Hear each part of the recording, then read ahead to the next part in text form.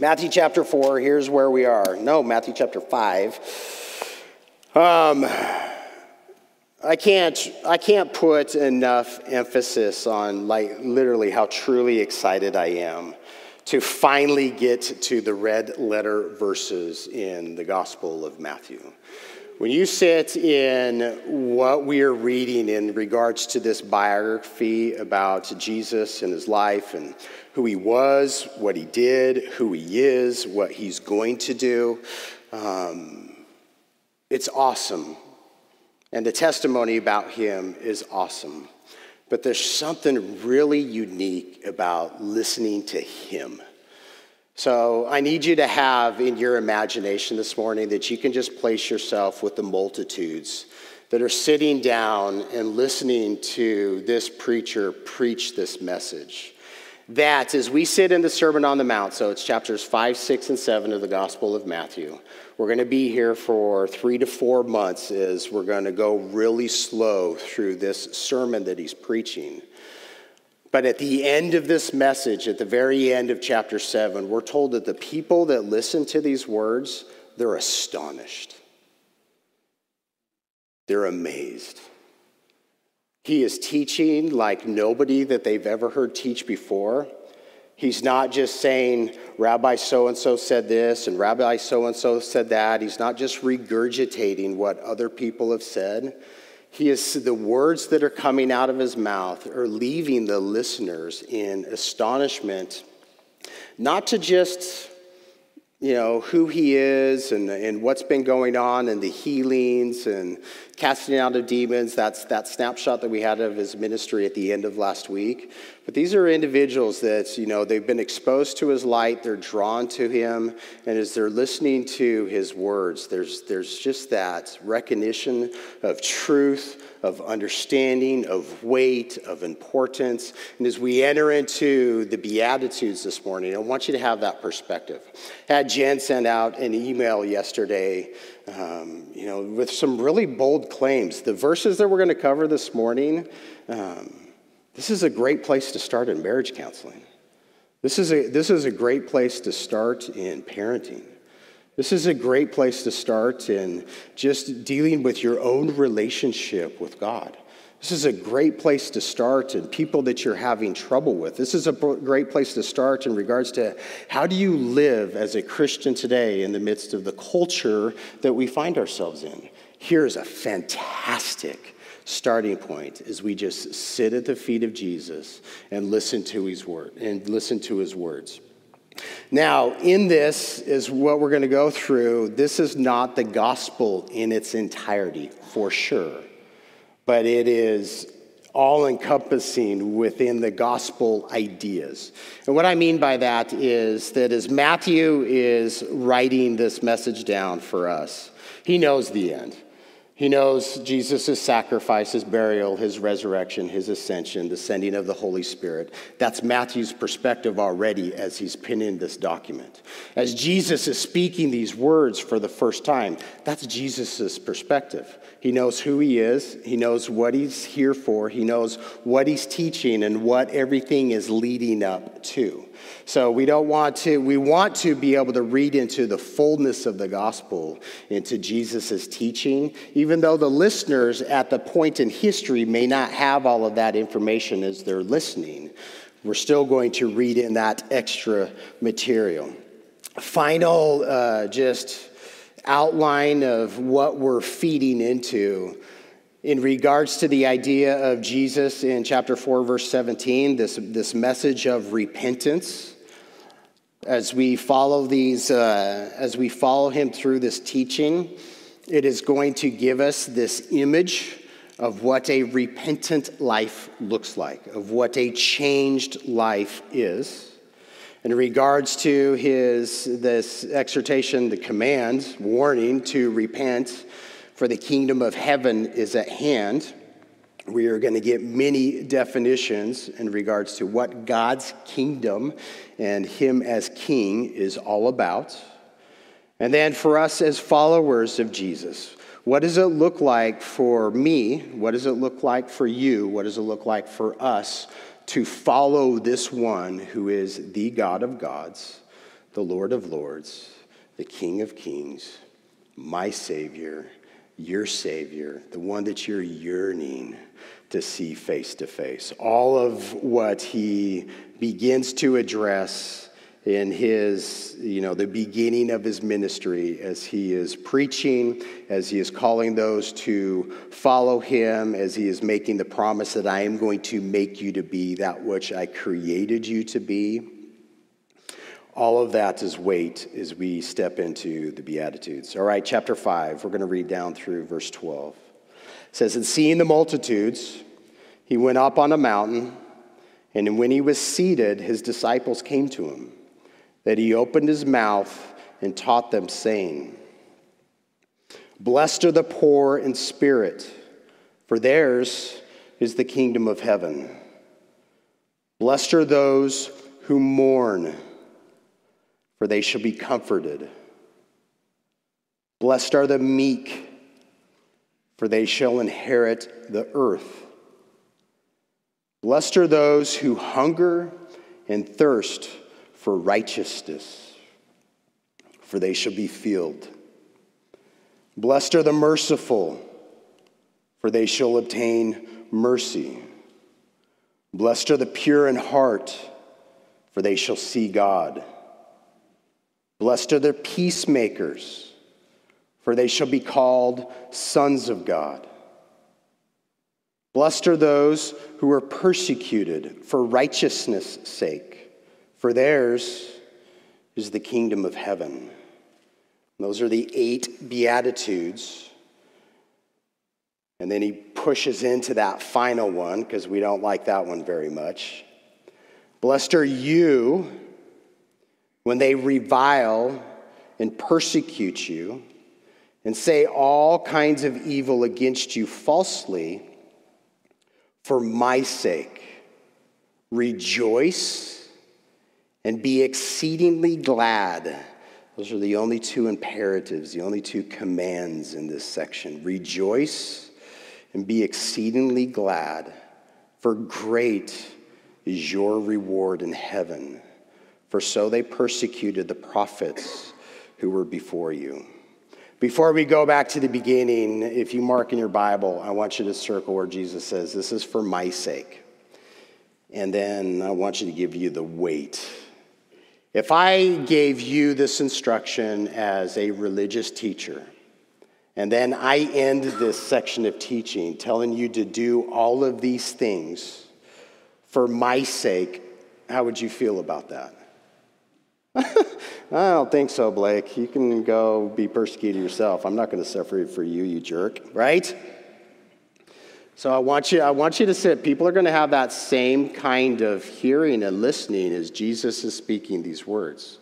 But there's something about him when he says that this behavior, all of these things, what you are doing, it is for my sake. He is revealing who he is as God in the flesh.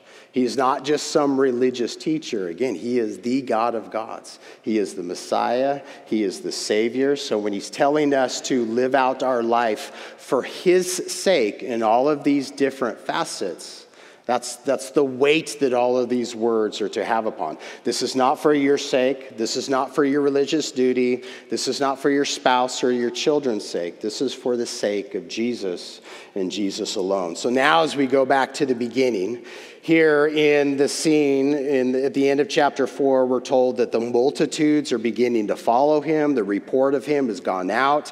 His fame is spreading as he is teaching and preaching and healing. There, his hometown is in Capernaum. And we're told that there's this day where he sees all the multitudes, and we don't know if it's like in response or he's gathering them together. There's a hillside on the hills just north of Capernaum. There's a church that's built there now to commemorate this area, where Jesus is the one who sits down and begins to teach the people. As he goes up into the hill, we're told his disciples come to him intentionally, so they're following after him. This is not just the 12, but we're clearly told there's a greater circle of disciples. He sends out 70 later on that we see, but this is the disciples and the multitudes that are there listening to this. And as he sits down, this is the position of a teacher in this day. It's not the reason why I sit down. Just I sit on a stool because I'm a pacer. I talk with my hands all the time, and I move and I fidget. If I got a pulpit in front of me, it's something that I'm gripping, and I sit because it keeps me still, even though I still move and fidget a lot on the stool. But also, it removes any barriers for me. I don't need to hide behind a pulpit. I don't need to hide behind anything. When I sit down and we're opening up the Word together, I'm your brother, and here I am, just one beggar pulling out here's my life experience, and here's what the Lord has been sharing with me as we sit at his feet together. That's why I sit. As Jesus is sitting, he's seated in authority in this. And it says that he opens his mouth. And it's not just a fancy way of saying that he's speaking. He's opening his mouth in a way that he's casting his voice so that the multitudes can hear this. And our understanding, too, is his disciples, the 12 and others that would be there, they would help convey this message to those who were further out, who can't hear everything, right? It's kind of this, Jesus is able to get his voice 50 feet back. There's a disciple 50 feet back, and now that guy's saying the exact same thing to reach the crowds because they don't have amplification like we do. But this is the scene that is going on as he opens his mouth. Blessed are the poor in spirit. The word blessed, it means to be fortunate. It means to be happy, to be blessed, to be favored by God. Ultimately, we use the word happy usually in regards to circumstance. But this is Jesus defining, and he's using the word they. So he's not talking about you specifically. He's just talking about humanity in general. Here's an individual whose life is blessed, that is favored by God, that there is fortune from God in life. And there's also a joy, there's a happiness in regards to the circumstances that come across your path. Regardless if you define them as good or as bad, you recognize that your God is in control. So that's what all these blessings, these Beatitudes, are in reference to with this word. But the first one that he begins with is poor in spirit. Now, I see in this a slight progression in each one of these definitions. It doesn't have to be read that way. These are all definitely linked together. You can't take one of these attributes and just remove them from another. But there is a definite order to how Jesus is teaching through these things. So the definition of being poor in spirit, the word for poor means somebody who's a beggar, somebody who is dependent and destitute of something that they need is the word for poor, for poverty. If you are poor in spirit, the word for spirit, it's where we get the word for wind, it's where we get the word for breath. So just think about the picture. If you are poor in breath, what are you? You're suffocating. Right? So think about that claustrophobic position and now apply that to your life spiritually. And that's what Jesus is defining. Here is a soul who recognizes the dependence and the lack that is in life spiritually. And that is the individual who is now in a ripe position to have a relationship with God.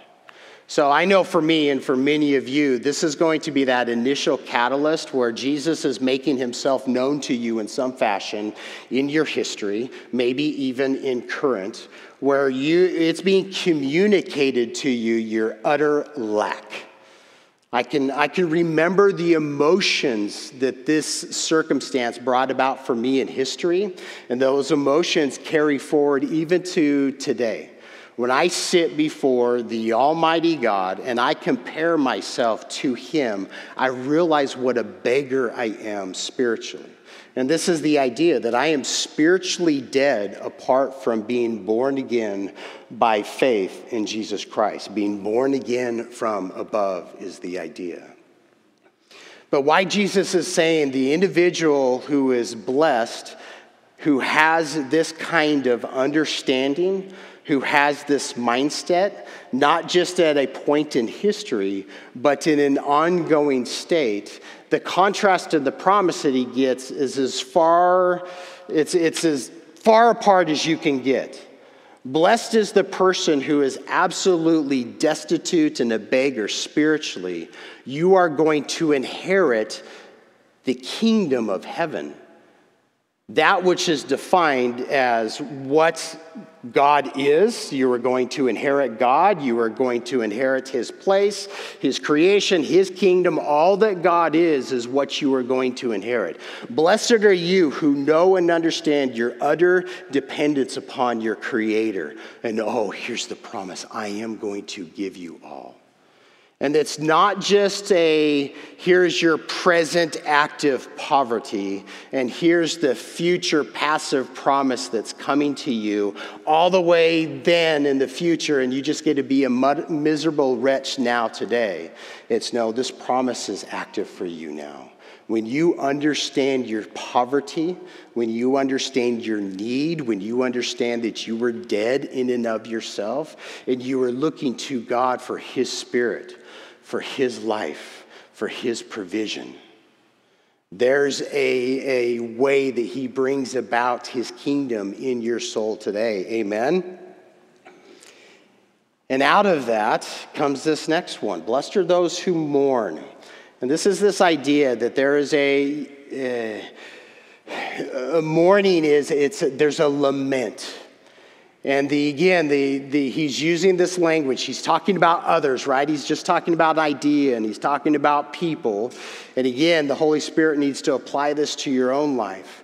But when you realize your spiritual need, there comes a point in relationship with that when you realize your actions and the things that you choose to do and think and say, that they don't line up with who you want to be.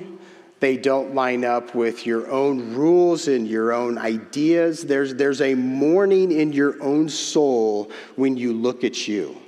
Is that fun at all? How many? And again, I don't want to raise of hands, but have you ever shed tears in regards to your sin? For me, yes.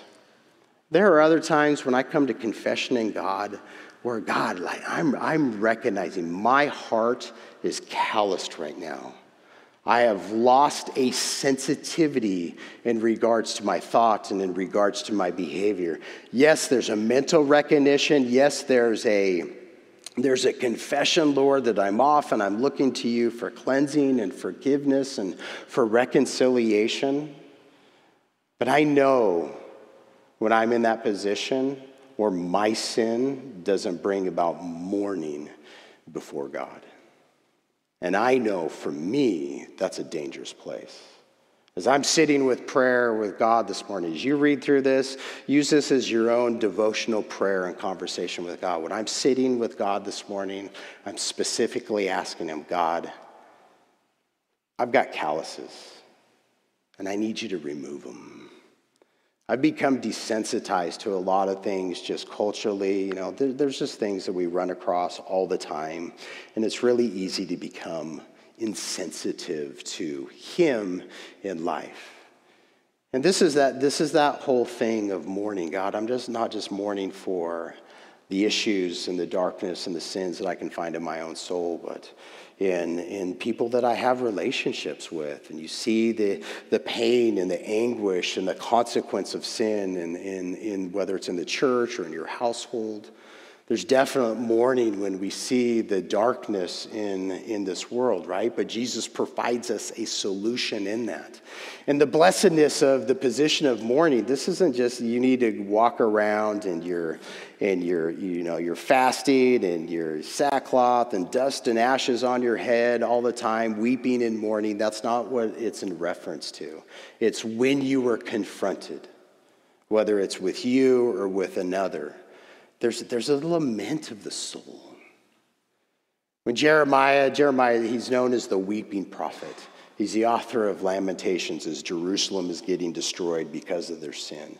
There was a mourning. There was a godly lament. Blessed are those who mourn. And the promise is you're going to be comforted by the God of all comfort.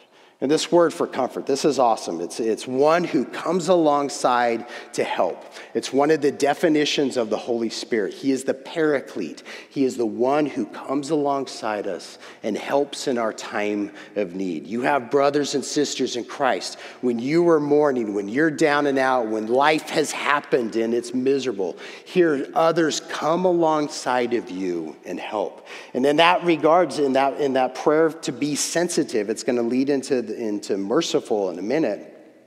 Lord, I need to be a compassionate soul, that when I see others who are mourning, that I'm not just going to walk on the other side like the self-righteous Pharisee. No, I'm going to come alongside the person who needs help in the moment as that Good Samaritan. All of this feeds into this idea. Blessed are you who mourn. You will be comforted now and forevermore. Blessed are the meek, for they shall inherit the earth. This is an awesome word. Meek comes with the idea of gentleness and humility. One of the definitions for it in history and even today is that definition of a horse. A horse is a really powerful animal, right? It's like solid muscle unless you get some old fat one. But think about a thoroughbred, ready for the track kind of horse. That animal is extremely powerful. But that animal puts under its rein, under the bit in its mouth, comes underneath the authority of its rider. That's the definition of meekness. You have power. You have ability. But the contrast between what you were able to do and what you do in action, that's the definition of meekness.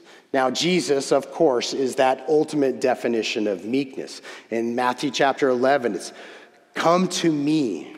Are you weary? Are you burdened? Come and learn from me, for I am meek, I am lowly, I am humble, I am lowly of heart is the definition that Jesus gives of himself. Come and learn from the one who is meek. The contrast between his power and what he does in action, that's that ultimate definition of power under control. Jesus is not just responding in regards to all of his creation in the moment. His power is reserved. He can execute us in judgment for every single sin that we commit every single time. In his holiness, in his majesty, in his mercy, in his grace, in his meekness. He withholds that in action.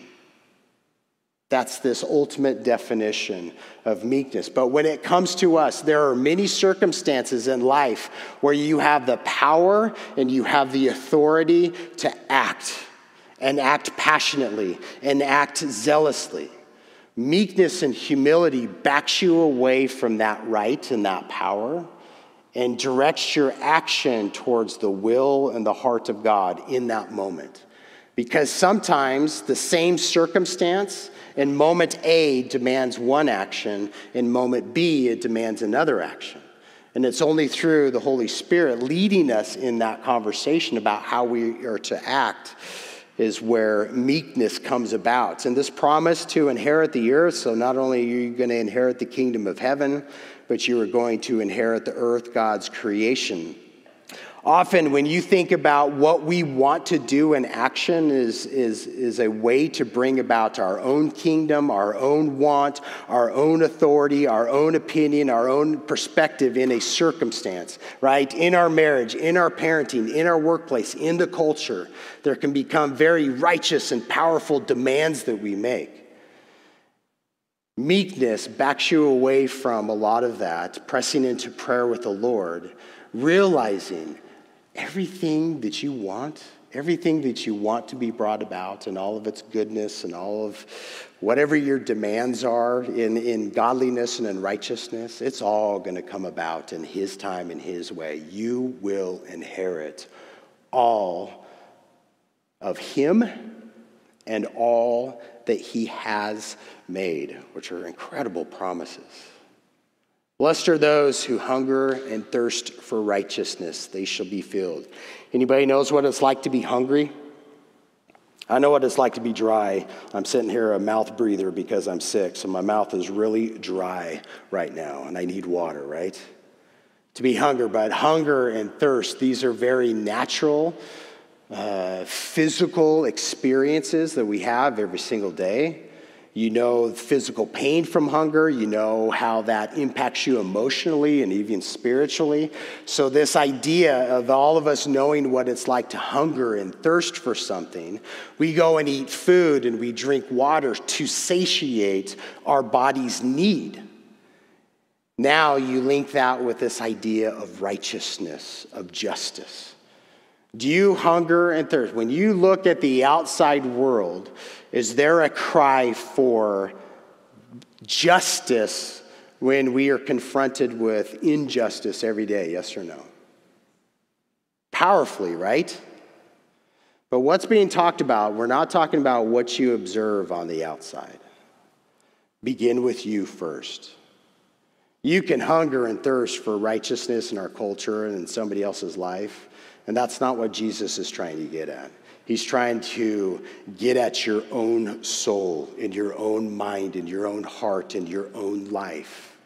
Do you have for you a unsatisfied yearning and longing for righteousness in your life? I do, incredibly. This one's not easy. This requires a lot of study. What's right? What's just? What's good? What's bad? What's wrong? What's right? This requires a lot of study. It requires you to read the Word of God, but it's not just based on knowledge. It requires a lot of wisdom. You can have the dictionary and encyclopedia of facts, but if you don't know how to apply it in you, and you don't know how to apply it in your circumstance, the knowledge doesn't do anything for you. It doesn't do anything for me.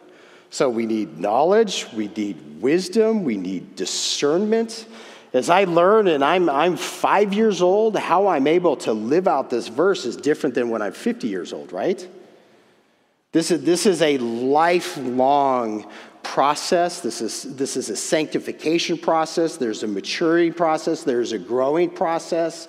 But there must be, in your relationship with Jesus, there must be a recognition and a yearning for righteousness and justice. And let it begin with you first before you begin demanding righteousness in your spouse's life, before you begin demanding righteousness in your children's life, before you begin demanding righteousness in the church and in the pastor and your brothers and sisters in the culture.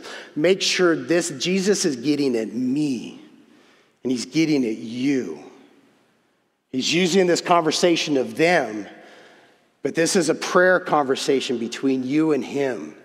Do you recognize your poverty in spirit and your dependence upon him?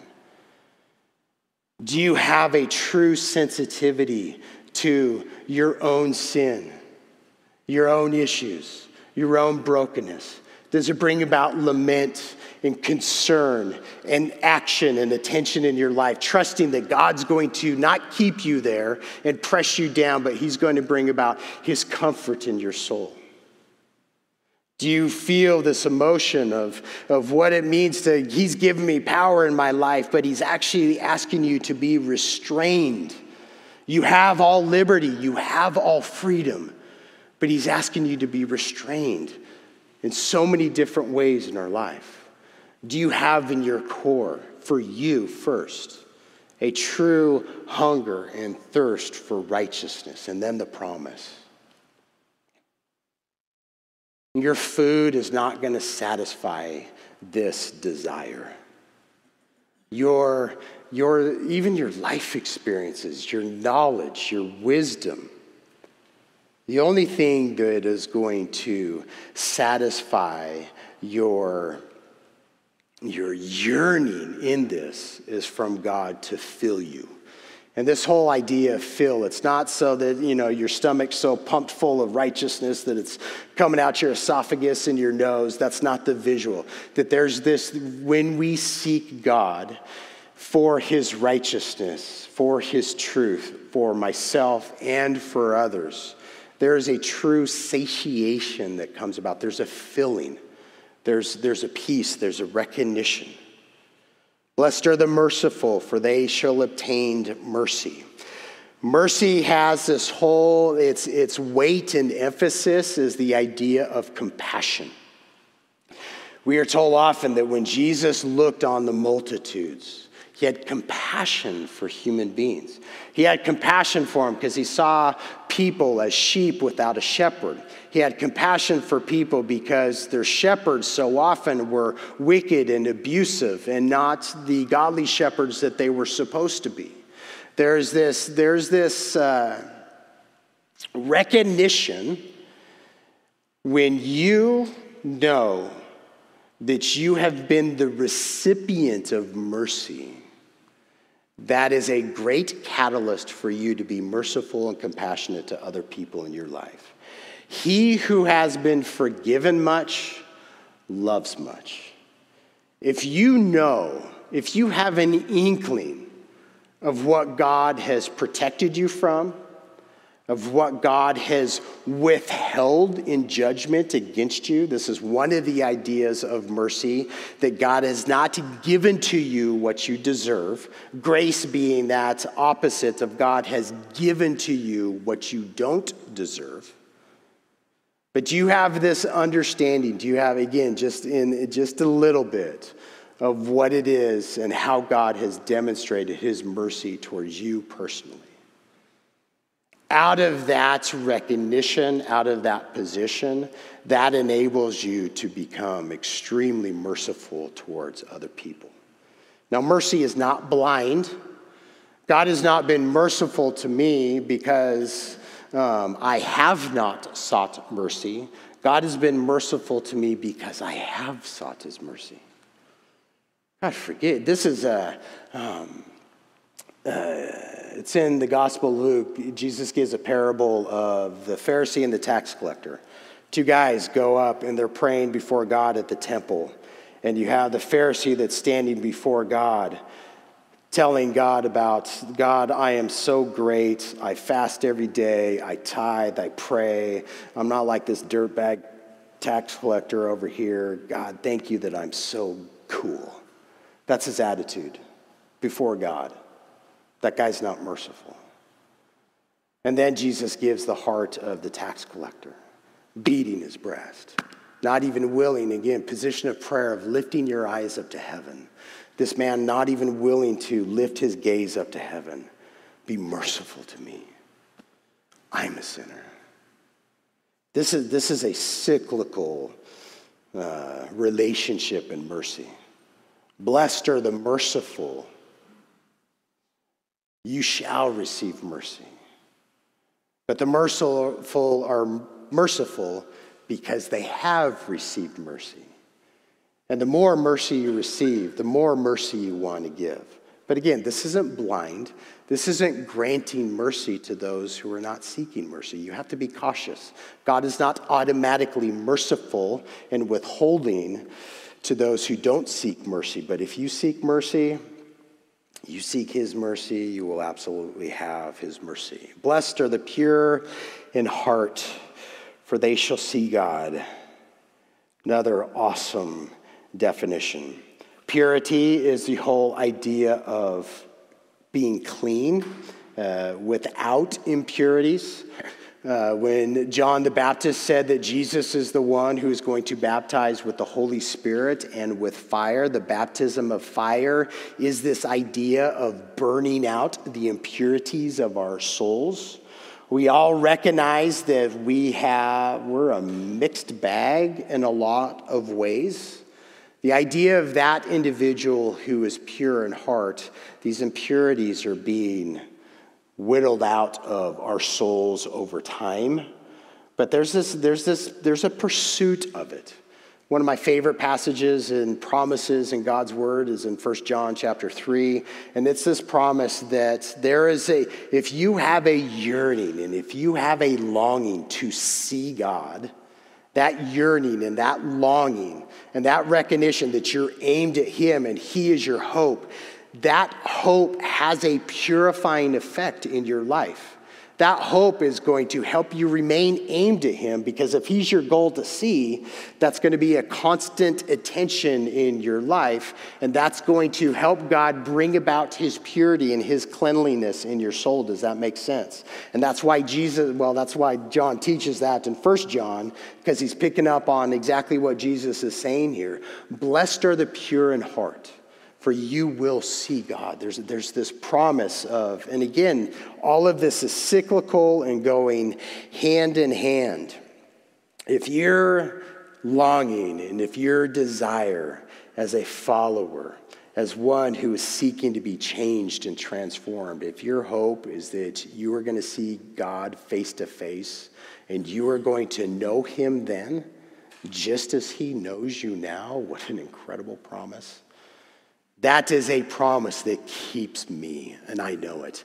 That is a promise that purifies my own soul. I know it. I've experienced it for the last 20 years. And again, sitting with God in prayer in this passage this morning, Lord, work out of me those things that my vision wants to attend to that's not you, so that your purity can continue to be worked into me, because, Lord, there's still things that need to be worked out. Blessed are the peacemakers, for they shall be called the sons of God. Awesome exhortation and awesome promise. We already had in chapter 3 at Jesus' baptism, the Father declaring from heaven, "This is my beloved Son." Through faith in Jesus Christ, we are told that we are adopted as the children of God, the sons and daughters of God. So here is a link of the promise to be made like the beloved Son of God, being promised to those who are acting like the Son of God. And this is the ultimate definition. Jesus is the Prince of Peace. But when you look at what it is that he did in creation, what it is that he has done all throughout the history of humanity and the pages of the Old Testament, what it is that he did in his humanity, what he is pursuing today, is that to make reconciliation, to make peace between God and man. The Word of God communicates to us very clearly that God has wrath towards man because of sin. That there is no appeasement of God's wrath. There is no atoning for God's wrath. There is no removal of the wrath of God and the consequences of that wrath, which is ultimately death, which is separation from him. If that is God's attitude towards men and women who have not been forgiven, you look at the mission and what Jesus did on the cross and what he is conveying and what he is calling us to do, to be ambassadors and proclaimers of the gospel in other people's life, it is to be a peacemaker, to be just like him. Here is how that wrath is removed, and here is how peace is brought between you and God. Ultimately, that's what the relationship is all about. When you have peace with God, there is a natural desire to want to go out and help others find that exact same peace with your Maker. When you see conflict, when you have conflict, I told you, this is like marriage counseling 101 right here.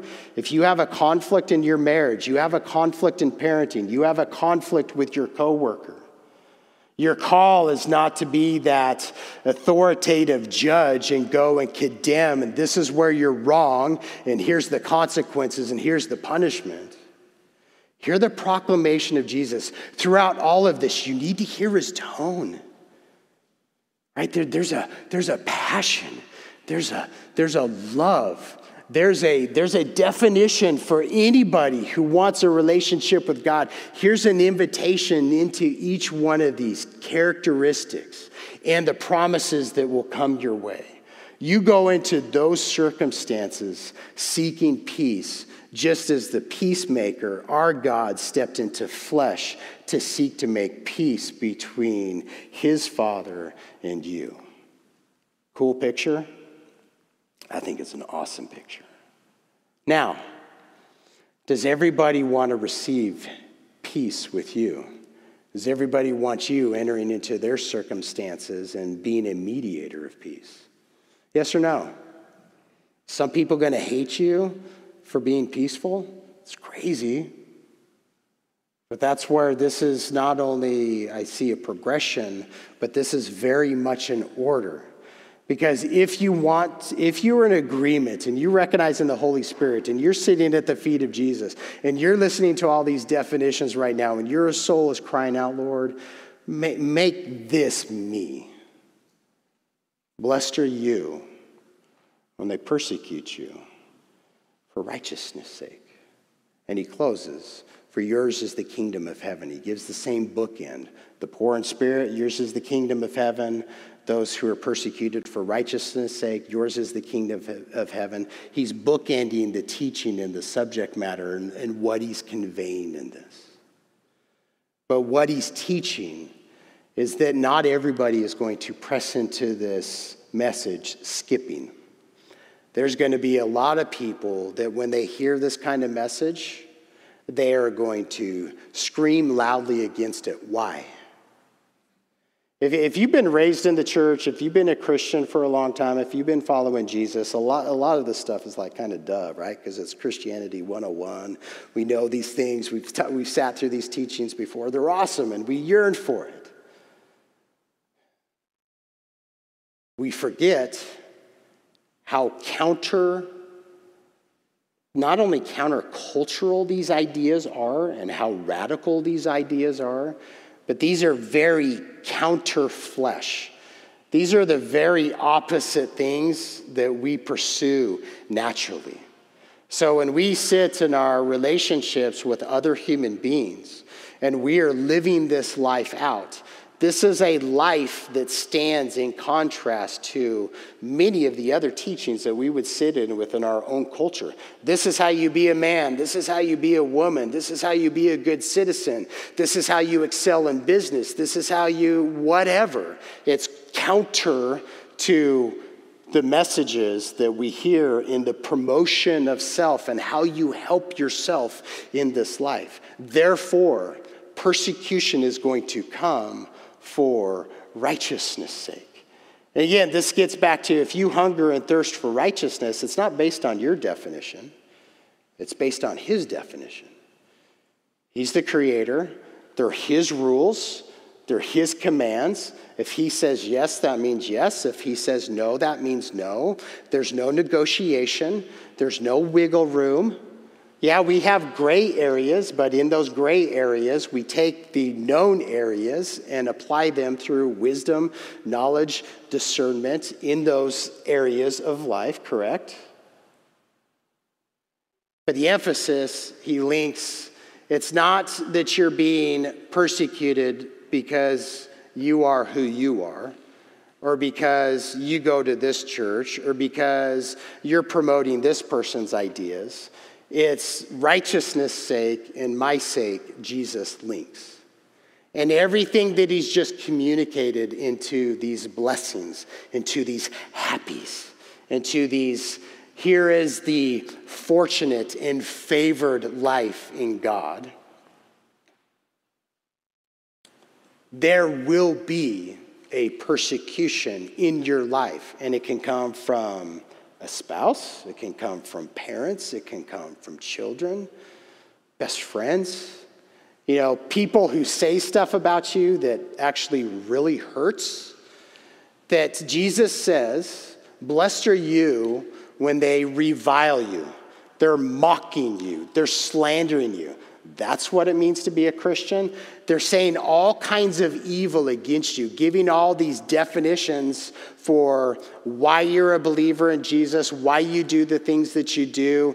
If you're a Christian, you must be a bigot, you must be racist, you must be anti-woman, you must be anti-black, you must be anti-this and anti-that. All of this reviling, all of these evil, and again, the word for evil there, it's not just evil as in bad, it's evil as in poneros, which is, it's specifically twisted and malicious.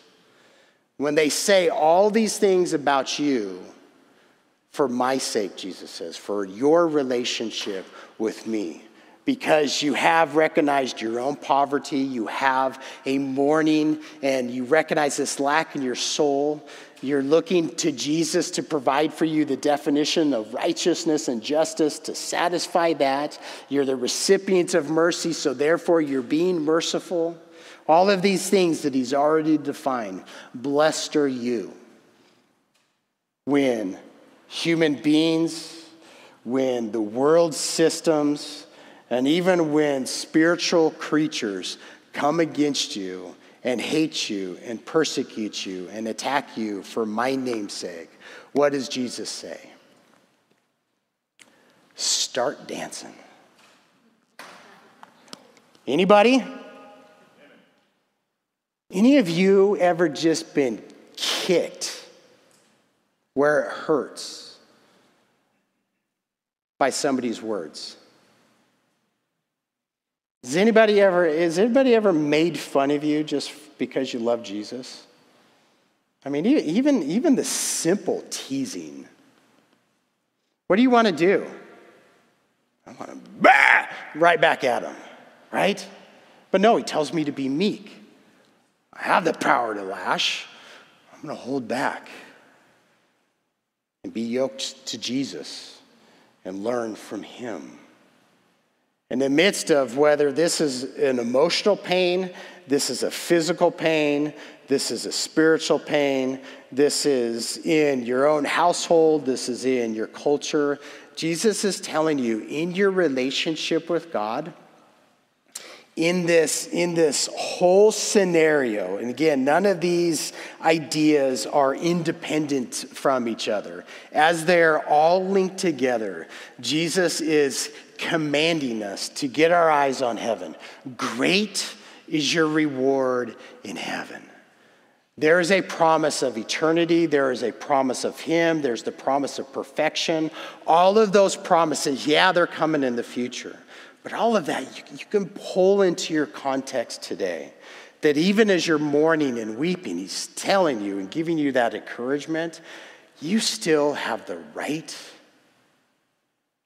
to start leaping for joy. Even when the mourning is, there's something really bad going on in this person's life.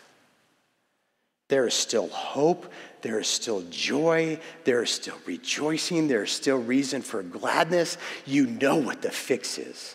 And all you have to do, or all that person has to do, is turn into Jesus and become his follower and become his learner and to be remade and to be transformed by his image. Ultimately, these Beatitudes, they are imaging for us Jesus to ourselves. And as he transforms us into his likeness, we begin to image him to those around us. And this becomes the foundation and the bedrock of all of Jesus' teachings. As you think about him going from community to community to community, he's giving this same message repetitiously. And this is the reason why Matthew and the Holy Spirit begin with Jesus' public teaching with these favored attributes of the soul who has repented and who is looking for him and who is following him.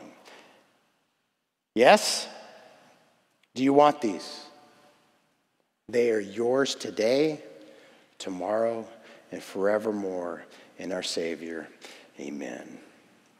All right, worship team's coming up. And before they get up here, I'm leaving the building. No, I'm not Elvis, but Elvis is going to leave the building.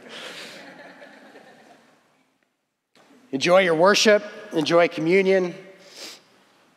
Pray nobody else gets sick because of me. And may you just sit at the feet of Jesus in these words, not only in this moment right now, but take these words with you home. Take the hour, take the 2 hours, and sit in these words in prayer with Jesus. Don't have any of your commentaries, don't have anything else. Just sit in these words and what Jesus is teaching and begin to pray through this and see what the Holy Spirit speaks to your own soul, to where he's going to correct, to where he's going to comfort, to where he's going to encourage, and really for you to start owning these promises that he has promised to each and every one of us individually, to all of those who want these. And they link to all those promises in Revelation 2 and 3. There's more study for you too. Love you guys. Goodbye.